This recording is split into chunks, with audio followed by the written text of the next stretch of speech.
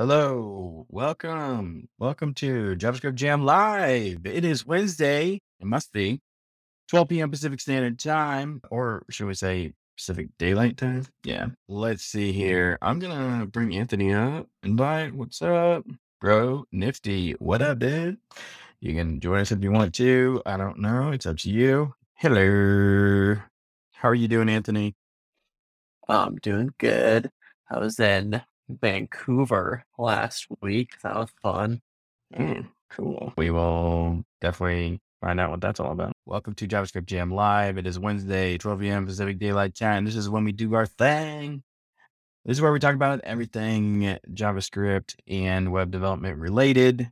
Here's Ishan. I'm going to make him the co-host. There we go. Sent the invite. Yeah. Today we're going to be talking about some awesome stuff. If you haven't seen our newsletter, we will link it here shortly, but you can go and check that out once I pin it and tweet it and pin it. Yes. And I sent the co-host invite. I don't know. The delay, I swear. It's so much fun. That's one of the best things about this. By the way, last week's JavaScript Jam has really taken off. 2 days ago, it had 100 people that had listened to it, and now it's over 900. Pretty cool. So that's a lot for 2 days. For us, at least. Not too bad. Things are going. There we go. I'm finally up here. I think it cut out for me again when it switches you to speaker. But it sounds like you were talking about the track from last week's episode. That was, I think, this week. Well, this is always going to be the best week, but last week's a really fascinating discussion on Heroku. So highly encourage folks to tune into that. And I think the Twitter spaces disappear after about 30 days. Yeah. But if you're listening to past that date, we're now cross-posting those onto YouTube. If you go to our YouTube space, as well as if you just go to javascriptjam.com, we're posting them up there as well. So you can see them in perpetuity there. So it's another where you can access some of these great conversations we're having. Absolutely. That is exciting. And today we're going to have Ivan speaking with us as well about some pretty cool things too. So I'll go ahead and invite him up here, just so we have him up here when we get rolling with that. But yeah, if you're joining us, like I said, this is everything about JavaScript and web development related. And we're about to really kick off today with some fun stuff. What's up? Yeah. Hey, I think, Scott, you said this earlier, welcome to JavaScript Jam Live. It is basically an open mic for anything web development or JavaScript related. So we always like it when it's audience driven as much as possible. Feel free to raise your hand. I'm happy to bring almost anybody up to the stage to speak, change the topic or ask a question or contribute. And then, as Scott mentioned, we usually send out in our newsletter just some topics for discussion for the week. So I had 3 topics up there to talk about. And the first one I'm going to tell you about so you can think about, which is it's fall. So that means conference season is really upon us. There's the Next.js conference, there's the Jamstack conference. Both are coming up in October and November. So I'm really curious what conferences folks are looking forward to and what predictions we have for what to expect from them. So I'll let you do that in the background as homework as we move to the other topic, which is why I invited Yvonne here, which is there was some news this week about other languages stealing JavaScript's crown. One of them, no surprise, was TypeScript. And we linked to that article that TypeScript is overtaking JavaScript according to a Circle CI report. And then the other one was from Azure's CTO, basically saying that Rust should replace C, C++ and all that going forward. And Rust is gaining a lot of popularity in the JavaScript space as as an implementation language for tooling we depend on in the development ecosystem. So a lot of our tools are now being implemented in Rust instead of being JavaScript native that we take for granted in our tooling.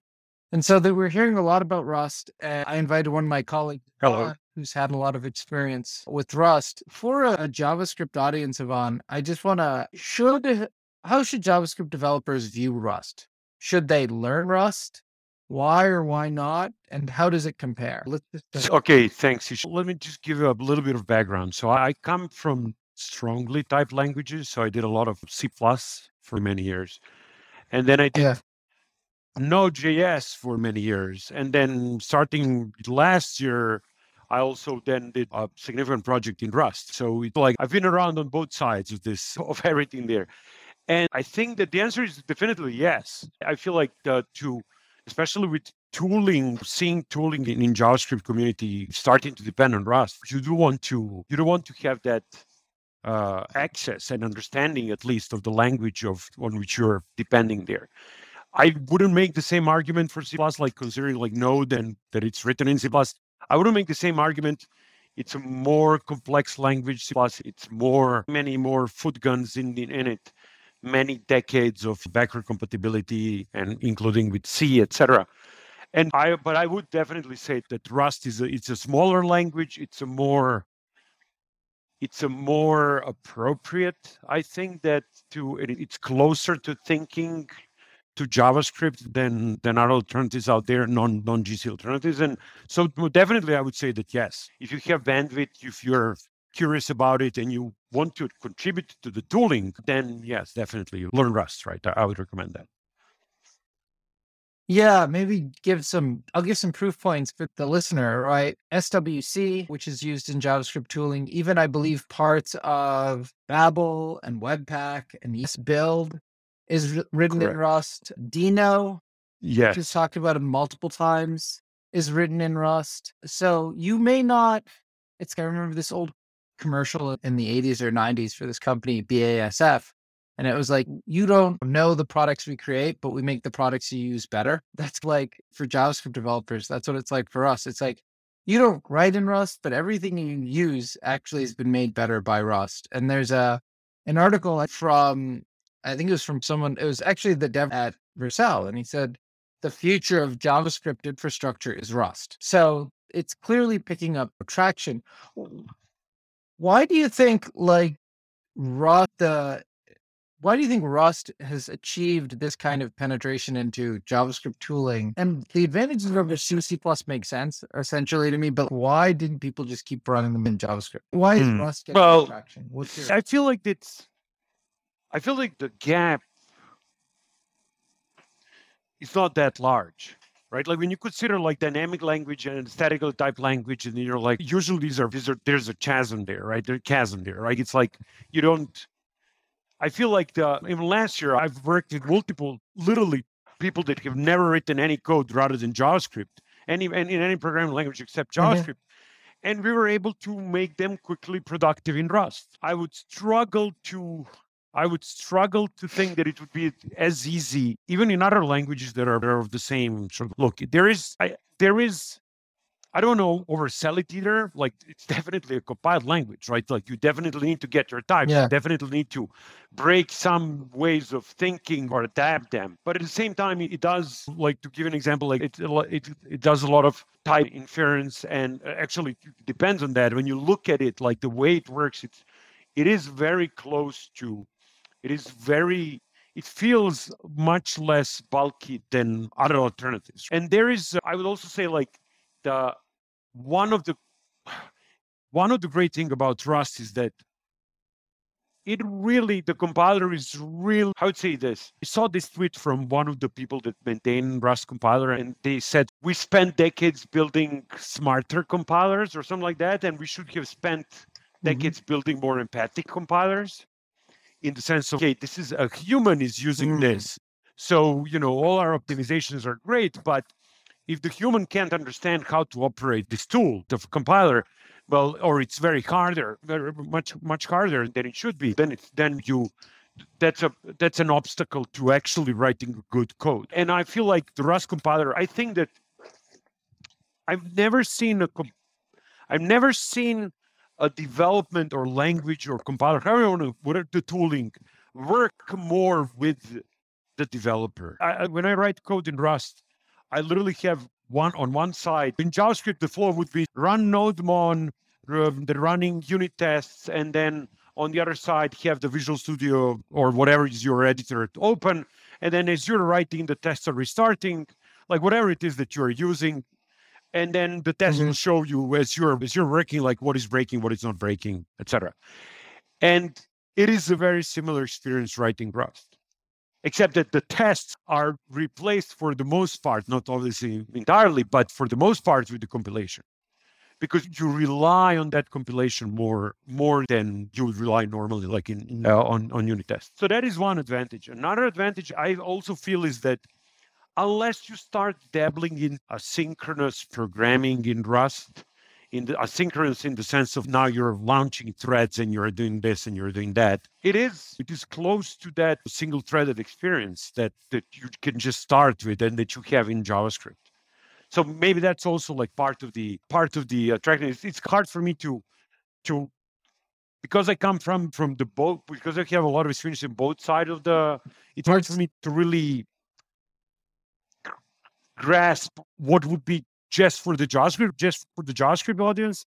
But I can tell you that like we were a team of mixture, but the only language that we all had under the belt was JavaScript, and we successfully started working very quickly and very successfully in Rust, right? Like people were just adapted to it.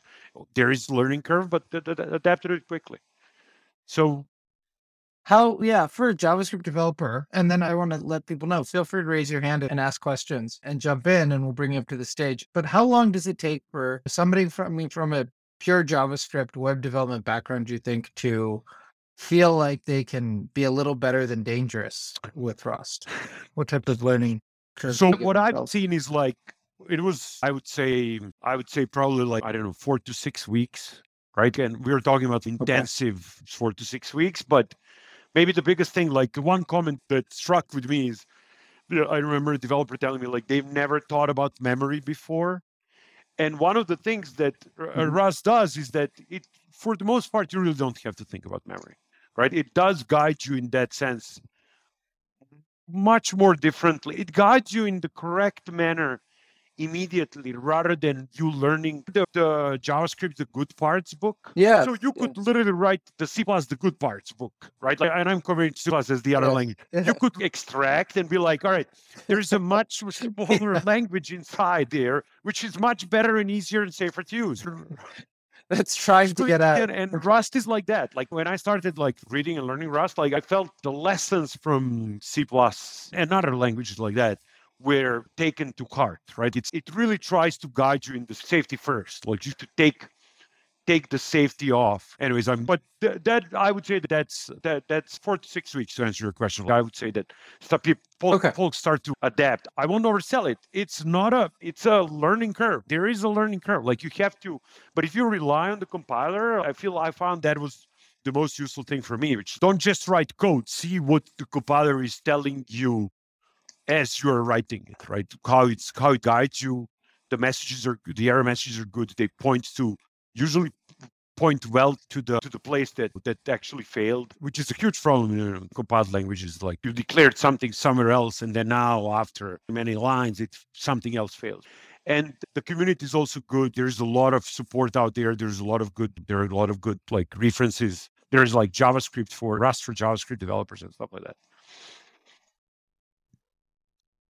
So you've mentioned this a few times, like a more empathic compiler. And I want to just underscore what you just described, which is like you'll get an error from either compiler or even more so a runtime error. And it's where the problem failed, but not where the problem originated. And what you're describing is that Rust takes a really strong, making the ergonomics so good that it tells you where you actually made the mistake rather than where the program got confused. Is that probably the right way to say it? Yes. And it not only does it point you to the mistake, it tries to guide you in the solution. It tries to tell you the big deal about the biggest stumbling block in learning Rust and thinking around Rust is the ownership of the state, like of the variables, like where you, like when you're borrowing or not borrowing it. That this whole thing, the borrow checker, is the thing that actually makes it so safe and allows you to it allows you to reason more easily around the ownership of what you're changing, right? Which is a significant source of bugs, like the state of the changing state. This is why we have, that's why we have encapsulation and hiding state, because we don't want everybody to be changing state. But when you think about it even further, not only that you don't want anybody to be changing state, you want change to be safe, even in a greater context of a larger program and change, right? And that's what Rust tries to solve.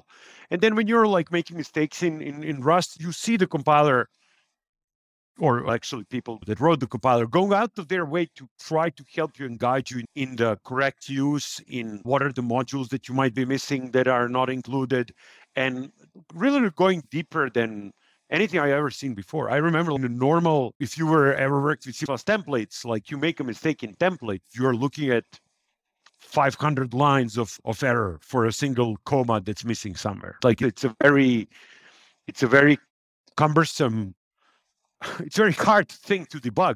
Yeah, and I just want to understand, you're saying it's not just that the community does this, it's actually embedded in the tooling. The tooling goes out of its way to tooling, do that when it gives you the error messages and things correct, like that, right? like the That's tooling correct. itself, the basic tooling. So the developers, the compiler, being part of the community, they work on this it's a very important thing for them, which lowers the obstacles all the time, like lowers the obstacles to entry into Rust ecosystem and writing in Rust. And it shows, right? It shows that they're thinking about humans using this tooling rather than just like tooling existing there to translate something X to Y, right? That I feel like that is a core, one of the core community values there in Rust community. That I think is actually a good setup for my next question, which is going to be, what are the key pitfalls you've observed or the key concepts that somebody coming from a JavaScript background should make sure they nail, or where have you seen common gaps and like hurdles learning Rust if somebody's coming from a JavaScript background? I would guess one of the things that are the mutability of a state. By default, the Rust states are non-mutable. You don't just go and write stuff into different places. You have to explicitly want to change the state of something. And this sounds thing that raises obstacles, but it actually raises obstacles in the right place. It raises the obstacle of, hey, think about you're now making a change. Reading is easy, right? We know from highly concurrent systems, like, as long as you make everything read-only, these are very simple systems to scale. It's the writing of the state, it's the change of the state, it's the propagation of the state that's always tricky, right? Always tricky. In distributed system, is multi-threaded system, even in a single-threaded systems where you lose the narrative, who changed what, right? If you're not careful about it, if you're not hiding state, etc. So it's very explicit in Rust, but again, compiler will guide you and will tell you, like, you're trying to make something, you're change something. And then the next step after that is once you started changing something within a function, in the way Rust thinks about these things is you borrowed something, and there can only be one writer at a time. Like, it can be written by multiple writers. So then some of the methods that might be changing the state of what you borrowed may not be available to you. Like, it will depend on the case, right? Or you can do for example, a search over a map or a set that just willy-nilly. Like, you have to get it right. And I have to say, like, it is frustrating, but it's not. You form a muscle memory after a while. You form a muscle memory of where you know how to do this right, so that the borrow checker which is this part of the compiler that figures out if it's correct for you to write something somewhere, borrow checker you'll be able to satisfy it. And I have to also say that they make it smarter every time, right? As they're releasing new versions of Rust, it gets easier to write code. Borrow checker also gets smarter. So that is one thing. And then the other thing, that is like on the language level.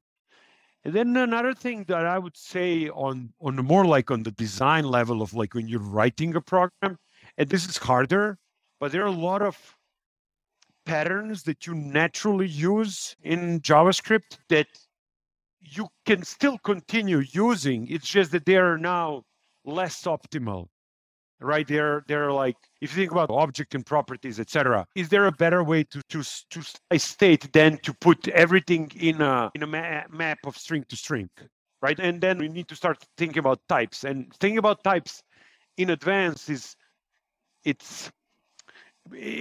a skill, right? Like, that you need to develop over time, but that there's no helping there. Like, you just need to do it, and then after a while it becomes more natural to think in types. And anybody that's worked with TypeScript as well, it's like that, then that becomes easier. But that, I would say the change there is similar, except that there's in TypeScript, you always have an escape hatch of scripting it, right? Like in essence, right? Here, there are no escape hatches, right? It's like you really have to get it right. But it is... You're up against the wall. You're up against the wall. It's like there's nothing there, right? But so when I see programs written by JavaScript developers written in Rust, if they're like just coming to the language, you will see this. You will see the JavaScript way of thinking and solving problems in there.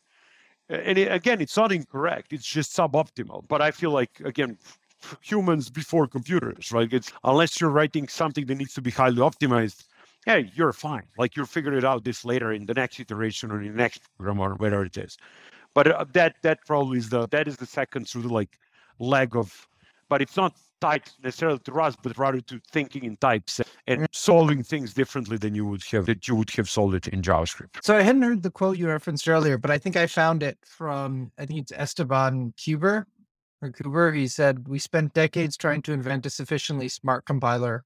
There. We should have been that's the inventing one. a sufficiently empathetic one." It's on his Twitter profile, and he has he also has on his Twitter profile there, "No bad programmers, only insufficiently advanced compilers." That is funny. Yeah, yes, it stuck with me. It really did. Like it must be a couple of years that he tweeted that, and and it stuck with me. It really did. I can tell you this: like they really try hard to have good tooling, to improve tooling all the time. And one of the great thing, and like this is everybody that has switched to Rust from JavaScript or from something else, and whatever, everybody that I've talked to on our team or teams or whatever, everybody has said, all right, it's that first step, that learning curve is high when compilers start just complaining all the time. And you're like, wow, why again? Why is it to complain again? But Rust, more than any other language that I've seen, more than any other language by far, any other language that I've seen, once you have convinced compiler that your code is correct, the compiler is like, yeah, fine, I'll compile this for you.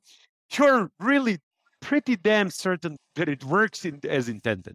I'm not saying that there are no bugs. Obviously, the algorithmic bug remains, like the algorithmic bug in the sense of you just wrote the program incorrect. But those other bugs of typos, of hey, I didn't mean to write in two places in the same thing, or whatever it is that companies sort of like incidental bugs, let's call them like that, right?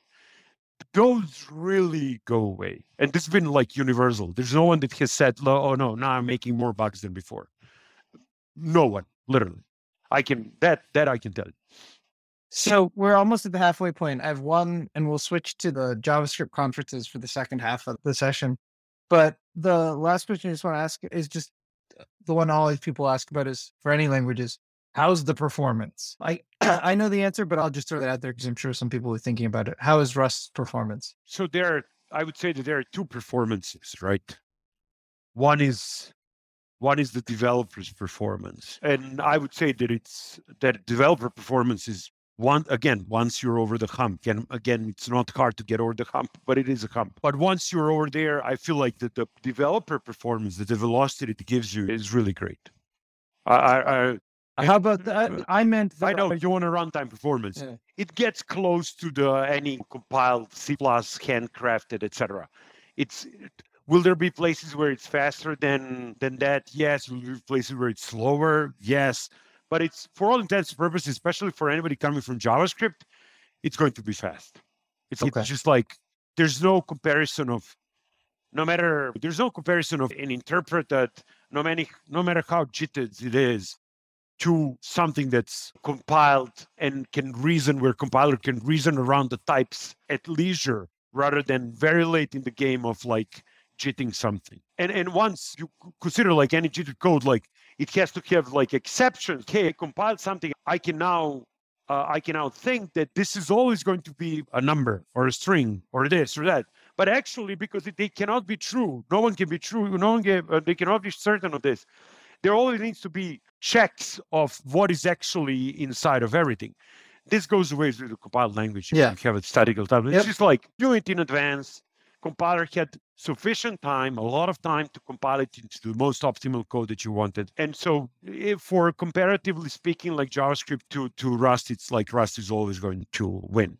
I feel like that's but no one ever wrote programs in JavaScript because of the performance as well. It's more about human performance rather than compute performance. So I would say that on both of these fronts, like I feel like Rust is again, it's obviously you have to think differently around some things, but I feel like it's close enough to JavaScript, and I feel like that's why you see also in community people naturally tending to it as well. If you try it and you're like, this is not that hard.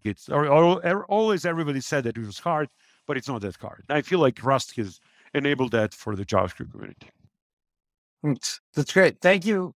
Thank you a lot for giving us the lowdown on it. Scott, do you want to just give us our usual station break and then we can switch topics to JavaScript conferences? Sure.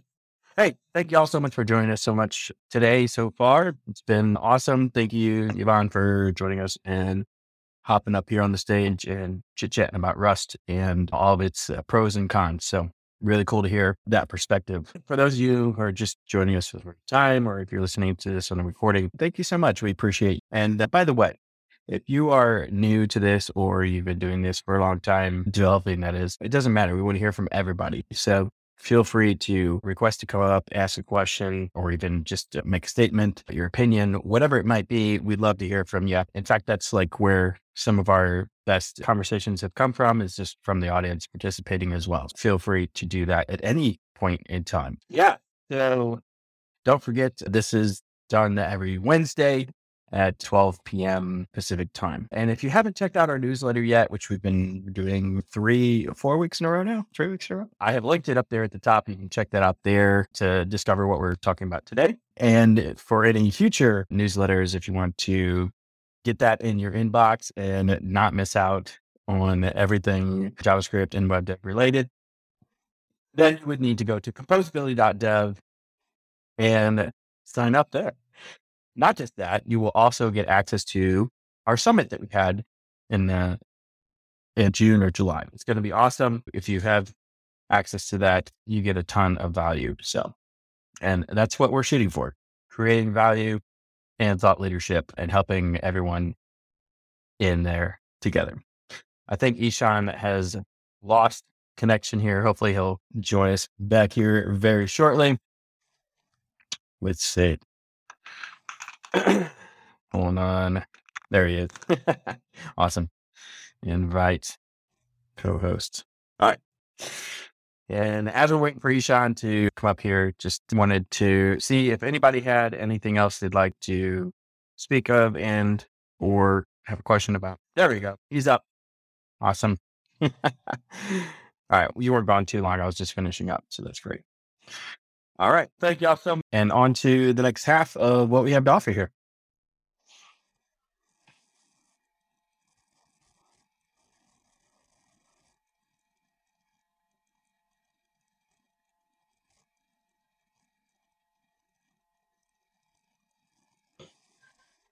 Hey, Ishan, are you there? Yeah. Can you guys hear me now? We can. Yes. Yeah. It sounds like I'm having connectivity issues. So we'll knock on. I'm looking for wood here, but yeah, thankfully, thanks for covering. But if I drop out or I have connection issues or I start breaking up, let me know. One thing I was realizing when I came back on again is why the usability on speaker faces an issue. It's to request screen, exact wrong space in the screen to tell you that it's been accepted. You need to respond to it.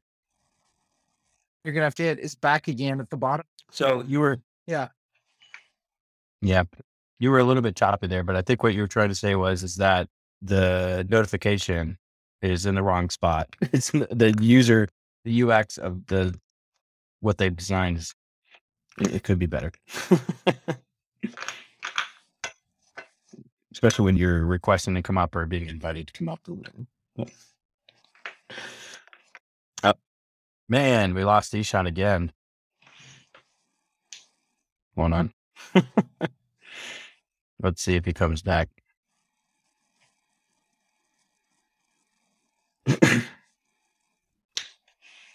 All right, I sent him another invite there.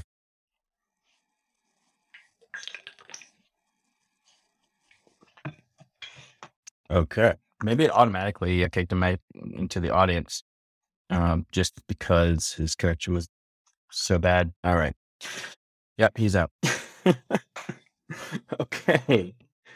Fun. Anthony, why don't you tell me why were you in Vancouver? What's up with that? But yeah, it was for Solana Hacker House. So Solana is a blockchain, and they were building projects for a week. I actually had to go before the final day where they actually showed the projects, so I didn't get to see any of them, but got to just hang out and meet a bunch of people and get plugged into that ecosystem. That sounds like a fun time. Yeah, it was cool. Awesome. Glad to have you back here in the States. Yeah, not for very long. No. I'll still be in the States, but I will be not in St. Louis very soon. I'll be spending a lot of time in the San Francisco area, most likely. We're going to talk about conferences, and we'll probably be at Jamstack.com. Oh, yes, of course. Yes, we're all looking forward to those conferences. It is like that time of year, right? There's just conferences everywhere right now. So, yeah, Ishan, I did send you the co-host invite. I don't know if you got it or not.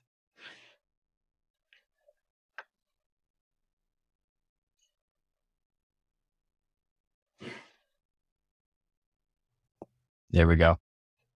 Yeah, Yep. guys, sorry. Hey, I'm on Wi-Fi. I make sure that I'm on my better headset for this.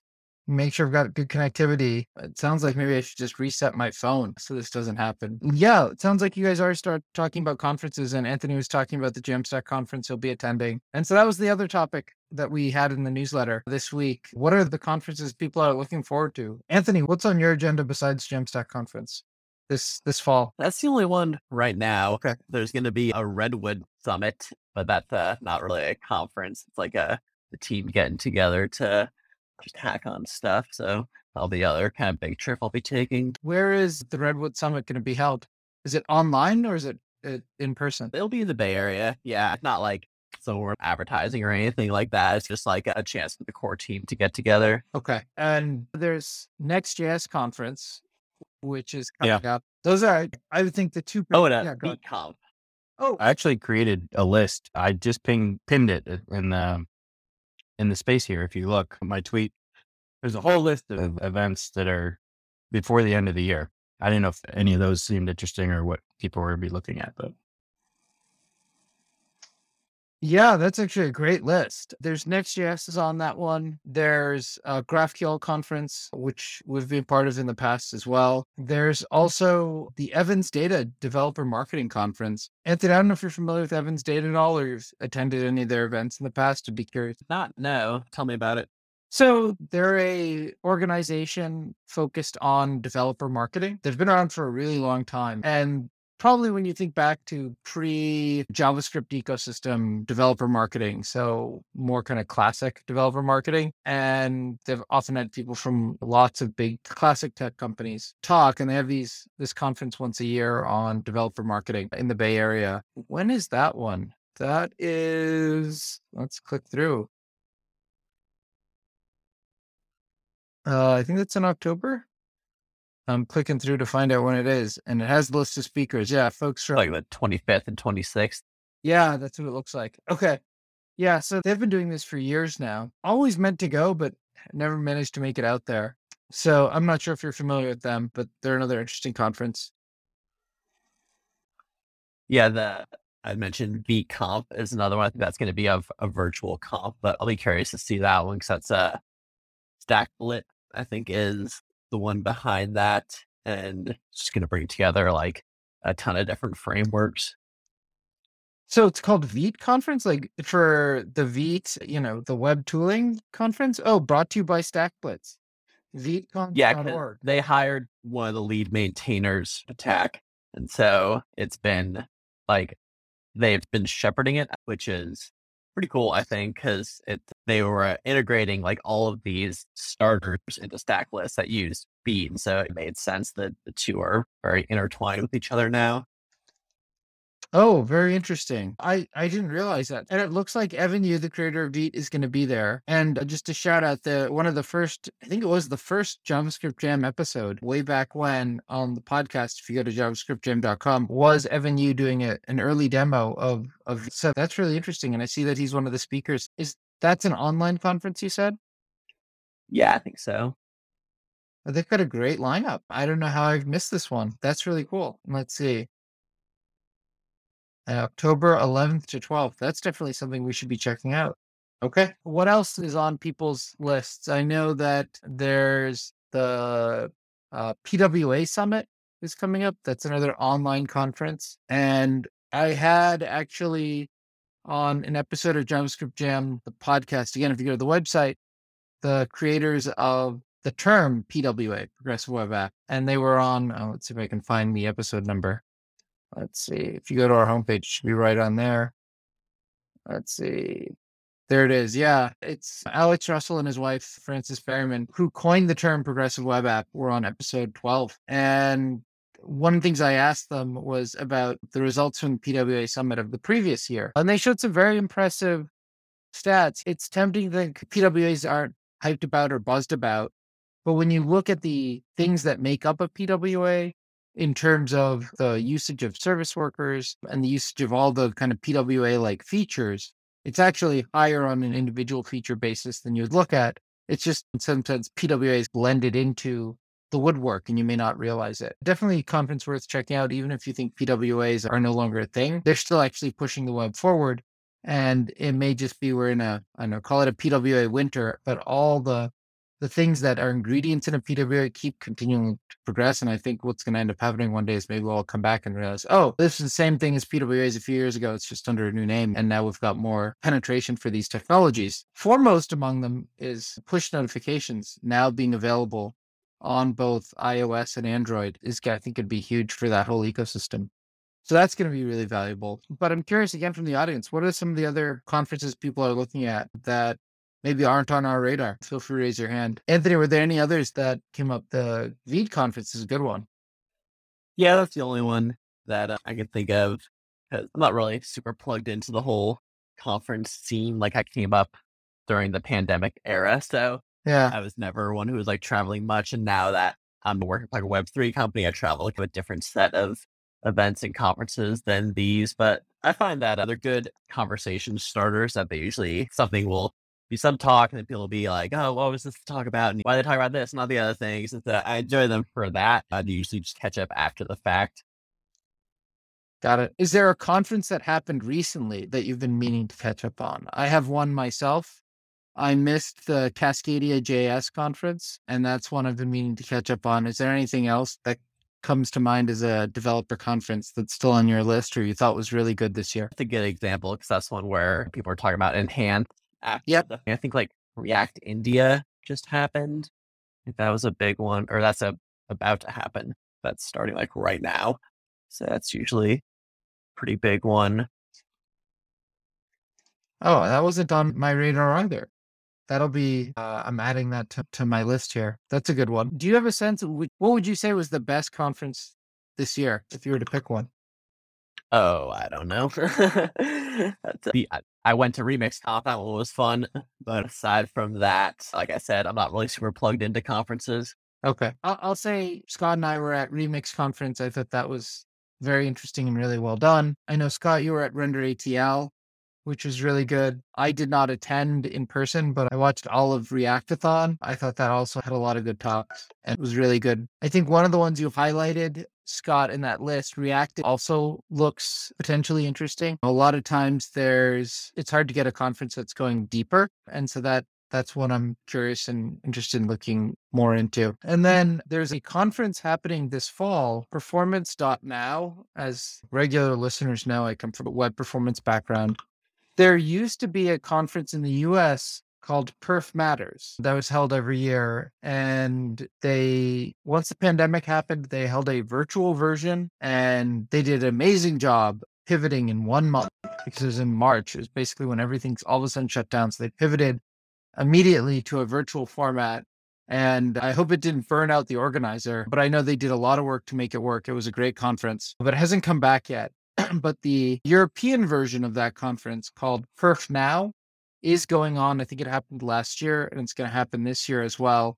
in Amsterdam in October. So that's one that I'll definitely be checking out, although I won't be able to go to Amsterdam to see it myself, and definitely recommend folks check it out. Another conference that's coming up is JS World. That is a conference I've actually participated in the past, and they have a USA version happening in November. That's another one that I'm interested in following. And another one I've spoken at in the past, but I won't be this year, will be React New York. In fact, I think we might have actually already missed React New York. React Day New York is actually the title. I think that's the one that just happened. Yeah. So that's another one I'd recommend folks check out. A lot of good content in that one. And then again, if there's anybody in the audience, feel free to raise your hand. The one that we all seem to know is the Jamstack conference and the next conference. Anthony, is there anything or anybody else in the audience you want to make predictions on what you expect us to see at either conference this year? I'm hoping to see stuff about the Jamstack Innovation Fund. I think that was a pretty interesting thing to happen this year, where Netlify funded a handful of different projects and create like a cohort. And so I'm not sure if they'll highlight that at all at the conference, but that would be interesting. Okay. Anything from a feature or technology standpoint you're anticipating or looking forward to? I know in past, for example, there was the rollout of edge functions and edge handlers at prior years of those conferences. Do you have a sense of what you'd expect for this year, or what you're looking forward to, or you want to hear about? I think it's probably gonna just like do.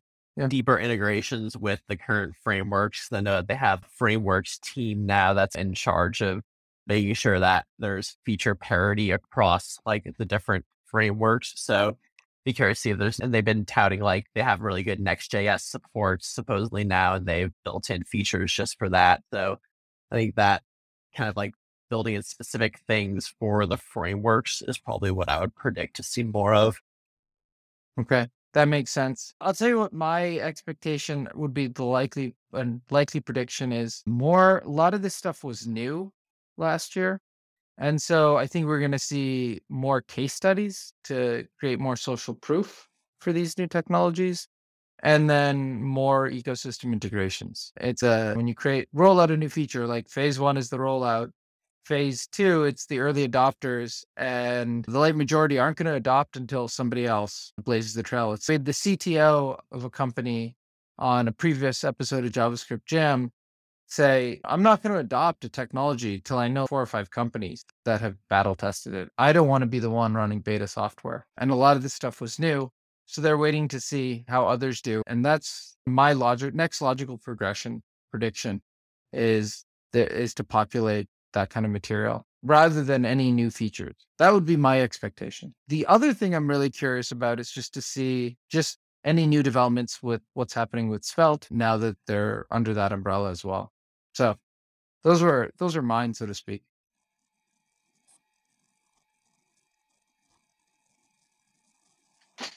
Okay, it looks we are close to the top of the hour. I have actually a very hard stop at the top of the hour. Unless there's anybody else who wants to jump in, Scott, I'll let you take us out. Awesome. Thank you so much. Appreciate it. So it is conference time of the year. Obviously, we just listed off so many different ones, and a lot of them are happening around the same dates, and some of them on the same dates. So yeah, you can check out the list that I made, and the couple that we mentioned that were not on the list as well. Maybe there's something that piques your interest, and maybe you want to go to it. Anyway, lots of great conversation today. Thank you to everyone who was up here speaking and those who came up.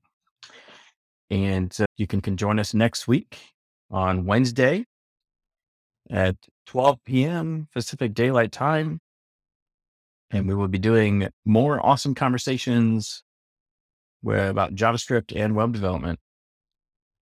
Thank you so much. And don't forget, if you haven't checked out or subscribed to our newsletter, you don't want to miss out on all the wonderful things going on in this area. So go to composability.dev, register, sign up, and you can get our awesome newsletter every week. All right, y'all. Thank you so much. We'll see you next time on JavaScript Jam Live. Peace. Later.